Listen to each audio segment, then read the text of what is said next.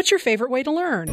I like graphic novels because I can see who's talking. My grandma reads the newspaper to me. I like movies on TV. I play learning games on my dad's tablet. I like reading plain old regular books with lots of detail. This is Worlds Awaiting, helping children read, write, see, speak, think, and listen. Here's our host, Rachel Wadham. As a librarian, the most frequent question I am asked is, how can I get a non-reader to be a reader? Developing a good reader from a reluctant or struggling reader is certainly a complex problem that can be solved with many different approaches. But today, let's talk a little bit about a very important aspect of this issue called reading stamina. Having stamina for something means that you're able to stick with it over a long period of time. One characteristic of a good reader is that they are able to stick with reading over a long period, even when the reading may be difficult. This means that good readers have good reading stamina. Individuals with poor reading stamina usually do not enjoy reading and find that they get bored with it easily.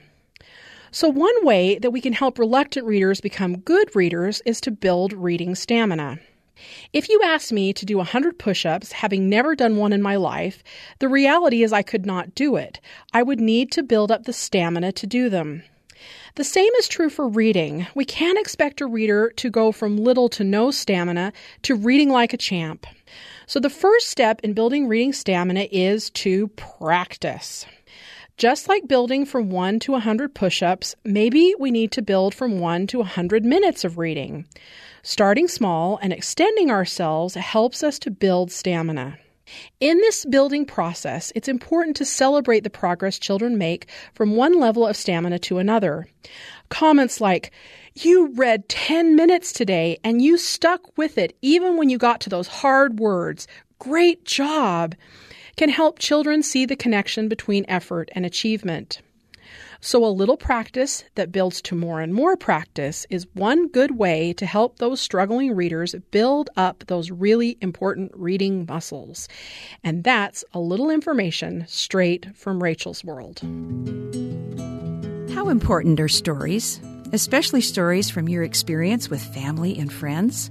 We share them all the time. We can hardly stop ourselves. Julie Rose, host of BYU Radio's Top of Mind, joins us now on Worlds Awaiting to talk with Rachel about writing and sharing stories from family life for her nieces and nephews that lived far away. Julie is a winner of multiple Edward R. Murrow Awards and is a seasoned broadcast journalist and interviewer. Prior to joining BYU Radio, she worked as a reporter and produced spots and feature news stories for NPR's Morning Edition and All Things Considered. Here's Rachel and Julie. Welcome to the studio today, Julie. It's good to see you. I'm so excited to visit today a little bit about your family stories and this culture that you have built in your family of telling stories. So tell me a little bit about how this project came to be. Why did you start telling these family stories? You know, I about 8 years ago, I had all of these nieces and nephews who were all in this really fun age of like 3 and 4 and 5 and 6, you know. And I was just getting ready to move across the country, and I was worried they weren't going to remember who I was. So I started recording stories, like just regular favorite stories, you know, where the wild things are, stuff like that, on tape, so that they could have story time with Aunt Julie at night. And a few years into it, I thought, you know, I bet I could write some stories about the stories that my siblings and I, when we would get together at holidays, we would sit around the table after dinner and we would just laugh about all of the adventures that we had as kids. And I had this very kind of these prominent memories of I'm the oldest of 5, and we were all pretty close in age. So the Rose kids were kind of a pack. Like, we lived in this neighborhood where there weren't a lot of other kids our age. So we played together, and all summer long. I mean, granted, this is sort of in hindsight, the way this is all has come together in our minds. But we had these stories of these looking back, like crazy stuff that we did as kids. I was maybe 11. My youngest sister was about 4. We would ride our bikes all around town in Provo in the 80s all summer long and come back for dinner and do all kinds of stuff. Not illegal necessarily, but we were adventuring. And I guess I took a little bit of inspiration from the Boxcar Children series of books. Wonderful books. Yeah, that was how I remember. I wanted to preserve that for some of my nieces and nephews. I thought, they would really get a kick out of hearing some of these stories as well, because we loved telling them amongst ourselves.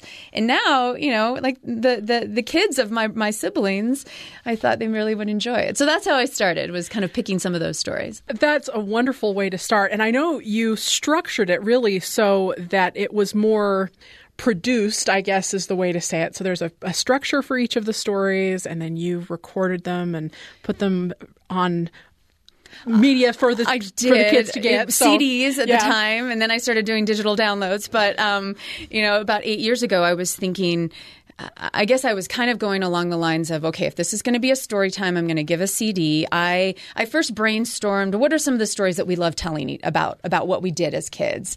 That my mom sits there and goes, you did what? After dinner? I never knew that's what you were doing. I'm like, oh, Mom, we had all kinds of adventures. That was the beauty of it. So I brainstormed, and there were some really clear, obvious ones that I did that I knew had to be on the initial CD. And then, I wrote them in a way so that there would be kind of an arc. Every single one, I wanted it to be like 5 minutes long and would have sort of an arc. And so there needed to be a little bit of tension or something. It couldn't just be like, well, when we were kids, we used to do this. But I kind of had to think a little bit about how could I have this sort of starts in place and take the kids somewhere, a little bit of suspense, and then end it. So that was the hardest part, was thinking about how to structure our favorite stories into stories that actually felt like a story and not just we used to do this as kids. And then initially I was very ambitious about sound effects and stuff. And as time went on and I did new CDs, I did about 13 stories in all.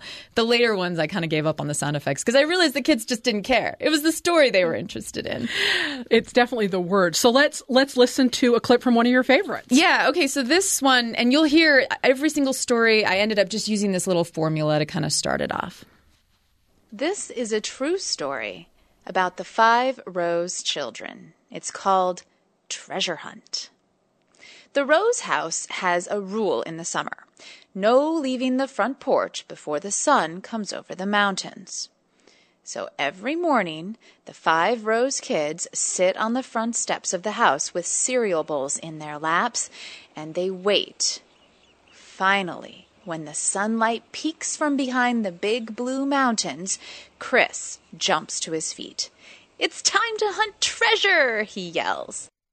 So that is one of our favorite stories to tell amongst ourselves. But we, all summer long, we were just urchins. We dumpster dived. That was our favorite pastime. And for us, it really was treasure that I was trying to channel the anticipation that I remembered feeling. And it was important for me also, every single one of the stories starts with this is a true story because they're true. I mean, the way I remember it, some of the details might be a little bit, it's stuff that in my mind, was the sky really blue that day? Was it raining? I mean, that's not the point for me. Like this, we actually did this. And so I felt like the kids, I wanted my nieces and nephews to know that this stuff really happened. This is what we did. I felt like that would be more interesting to them. And I love these stories because they're a really wonderful balance of truth and family stories, but yet you've given everybody kind of a distinct personality. You've shown them their true selves, and you've made them truly a character, like you mentioned with the Boxcar Children, that you've made them that unique character. So how did you do that? I mean, I'm sure you didn't want to caricature your brothers and sisters. Well, but I kind of felt like I needed to. I felt like if this is going to be, and I was envisioning a series, and my nieces and nephews, I wanted to introduce them to their parents as they were as children, which was maybe a little different than they are today. And, some of this required me as the oldest kind of acknowledging that I was kind of a pain and a know-it-all. And I was always the one saying, we can't do this, we're going to get in trouble, And I'm like, okay, if I were to think just from a very simplistic perspective, my key characteristics, I wanted each person to have two. There are 5 Rose kids, and I wanted each of us to maybe have 1 or 2 things that you could always kind of count on Julie to be the one that says, we can't do that. Someone's going to get hurt, And my brother is always the one you can count on to come up with awesome, cool, fun ideas, And my 2 middle sisters, like their thing is kind of that they were sort of interchangeable. Like they were these like we called them the twins, even though they weren't twins, like the little girls. And so they were kind of always game to go along, but sometimes a little sneaky. And then my little sister, Laura, her thing was that she was 3 and always wanted to do what the big kids were doing. She couldn't say her R. So Baby Loa. Baby Loa was how she said her name. Anyway, I think we have another example. This is again in that dumpster diving story of how I would just kind of subtly work in, well, this is, of course, what Julie does because that's what you would expect. And this is what Chris does because that's what you would expect. So here's a part where we've we're actually heading over to the dumpster to see what treasure we could find. The dumpster behind the apartment is going to be great today. I can feel it, yells Chris over his shoulder. The girls are pedaling fast to keep up. They screech into the parking lot and jump off their bikes. Chris lets his crash to the ground. Julie leans hers against the wall so the paint doesn't scratch. The giant gray dumpster is bigger than the Rose family van, and it smells like rotten milk. So that was an example of, I'm not saying Julie is the responsible one all the time, but that was the one where, I could always be counted on to worry about, how things were going to turn out. And my brother was like, let's go do it. And I feel like that's part of what kind of gives it's all honest, but also, I amp up some of that. My brother's like, you remember things a little differently than I remember them based on these stories. And I'm like, but it's truthful at its heart. And that's the wonderful thing about family stories like this and telling them and sharing them is that they are just a slice of life in our own memory and our own experience. So they do, in some ways, our memories become that kind of caricature in just naturally as part of how we remember them. So it's not necessarily a bad thing that you were presenting them this way. Maybe this is my own. I'm not like a child's literature connoisseur necessarily, or really even I'm not a professional writer of children's literature. I just was thinking about, okay, if I have my nieces and nephews, there's 10 of them sitting in front of me and they're all 5 years old and I want to keep their attention, I need to have them invested in these characters. They need to have something that they can kind of latch onto because this story about the dumpster diving, I could have told it to you in 30 seconds. We dove in dumpsters. One time we brought home all this paper, adding machine paper, and we unspooled it all in the yard, and then we jumped around and pretended it was snow. The end, right? And then our mom was like, "Better clean this up before it rains." And we're like, "Oh, but Mom, it's treasure. No, it's trash." That was kind of the that's it. That's how the story ends. But I made 5 minutes out of it. The kids, it's funny to watch them listen to it because they're just like, oh, and then what's Chris going to do? And then how is Annie going to react to this? And what about baby Laura? And what was she doing? And so, to be able to talk about, well, this is what it felt like when Laura laid down. And I think we have a clip of this, but some of the sensory details I felt like are really what makes the story come alive. It's not really what happens so much as how it felt. Well, as we close, let's play that last clip of the sensory details.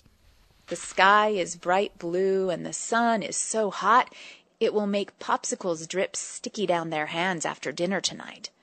But Laura is right. The yard does look like it's been hit by a winter blizzard. Snow fight! Yells Chris and throws a pile of paper in Julie's face. She tosses some back, but Chris ducks. Annie and Liz try to stuff paper down each other's shirts and shriek like it's ice cold.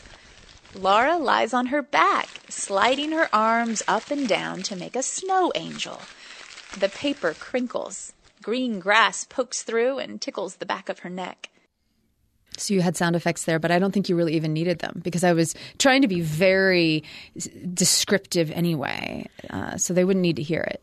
And I think that that's important to remember, that this can just be beautiful descriptive language that conveys the emotion. I mean, I think we're afraid that kids are going to get bored with that kind of stuff. And really, I think that I've learned in these stories that that's what they love. Those little tiny details are the things that stick with them. And that is the thing that is important to remember about all of this, that this is something kids are going to love and enjoy because it connects them to who they are and where they've come from. So great way to end. Thank you so much, Julie, for your time today. Really appreciate it. You're welcome. That was Rachel Wadham with Julie Rose, host of BYU Radio's Top of Mind, talking about the importance of gathering and sharing family stories. You're listening to Worlds Awaiting. Next, Rachel talks to Mark H. Pullum, puppeteer and storyteller, who tells how he got started with using puppets in his work with children. Pullum also talks about a book he co-authored, Dressing the Naked Hand, the World's Greatest Guide to Making, Staging, and Performing with Puppets. Mark is a librarian and puppeteer at the Orem, Utah Public Library. He performs as a storyteller, actor, and puppeteer every year at the Timpanogos Storytelling Festival in Orem, Utah. Here's Rachel with Mark. We're in studio with Mark today. Welcome, Mark. Thank you so much. Mark, I am excited to talk to you today because one of the things that you are expert at is puppetry. And I think it's a topic that we kind of know about. I mean, we've all seen puppets on television and we all know the great puppeteers of television, but it's not something a lot of us really engage in. And I think it's an interesting form of dramatic play for children as well as for adults. So let's talk a little bit about how did you get involved with puppetry? Well, that is a great story, just waiting to be told. When I was young, I remember Sherry Lewis with Lamb Chops. This was the black and white, and I was fascinated. Kukla, Fran, and Ollie, these were puppets that had a life of their own. And I remember one Christmas getting a set of puppets. I had a string cowboy, a marionette, and I had an alligator rubber puppet. And I didn't realize that that was my beginning until much later when I attended Brigham Young University and was majoring in elementary education. But also I wanted to minor in children's theater because I knew how important, engaging children into theater was. And Dr. Oakes was at the time one of the main persons. And he approached us wanting to do a television show. I proposed a story for kids that would happen in a library. Because at the time I was working in a library and I knew that anything kids would want to know about or do or go, anything you can find in a library. So I proceed to write this outline in this script about a librarian and kids coming to the library. But I also noted that there needs to be a bookworm, kind of a fun, fanciful character that would pop up and take the kids here and there. And it was great. They wanted to do it. And so I spent hours at the library here on campus looking up books on puppetry. Now, today you could just Google and you would get hundreds and thousands of ideas and even videos on how to make puppets. But back then, it required a search. And so I think I read every book in the library on puppetry. So at that time, I found something, I guess. I did. And I proceeded to hand stitch a puppet. And it worked beautifully. And it was fun. His name was Booker, of course. And I remember even filming it. It's probably in some archive, just dusty and old, about this librarian. It never caught on, but I still think that would be a good series with kids and books and the library. Well, that was my first introduction to really constructing puppets. And then at the library, I would use it quite a bit. We would kick off summer reading programs, and I have two characters, Paige Turner and Al Reed. I'll read about anything I can get my hands on, and Paige Turner reads every book she can read. And they're the characters, and in fact, they were the characters at school too. So Paige Turner and Al Reed kind of, get the kids excited to read, and they're in programs. Well, Amy at work, she would always bug me, Mark, you've got to write a book. We've got to show people how to do this. And we would take classes and we'd make puppets and we bounce things back and forth about, well, that would be fun. But she really, is the force behind the book. She wanted to get this book written. And so it took 2 or 3 years to get it all. And we had Dallin help us also with some of the advanced. It's not necessarily a book for kids, but they can use it because I find that it's a book for teachers or parents or librarians that want to implement puppetry in their structure or their curriculum or their programming. Kids love it too. In fact, there was one of the – in the book, I do about 2 hours of DVD instruction. And I changed because it was over 2 years or so. And I'm active in the theater, local theater. And so some of them all have dark hair. Some all have my white hair. Some all have short hair. But it's instructional and we have a lot of fun. And I'll have kids coming up and they'll say something to me and it won't relate. I won't know what they're saying, but it's one of the lines in the DVD. There's one we did a segment on My Fair Puppet, kind of a spoof on My Fair Lady, which I was able to do in the theater. But puppet show, who wants to do a puppet show? And I have a little nephew that he'll say that to me, and I'll, what are you doing? And then a boy in his teens came up and he just kept staring at me. Like I thought, I've got to approach him and see if I can help him.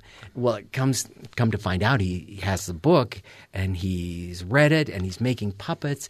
And I got my first awestruck fan that, wanted to – but it's fun to talk to kids about puppetry and how they can make anything into a puppet. A sock – all a puppet is some material that happens to be enchanted and it's talking. So it's been a delightful and to see the skill that is involved in putting together a book.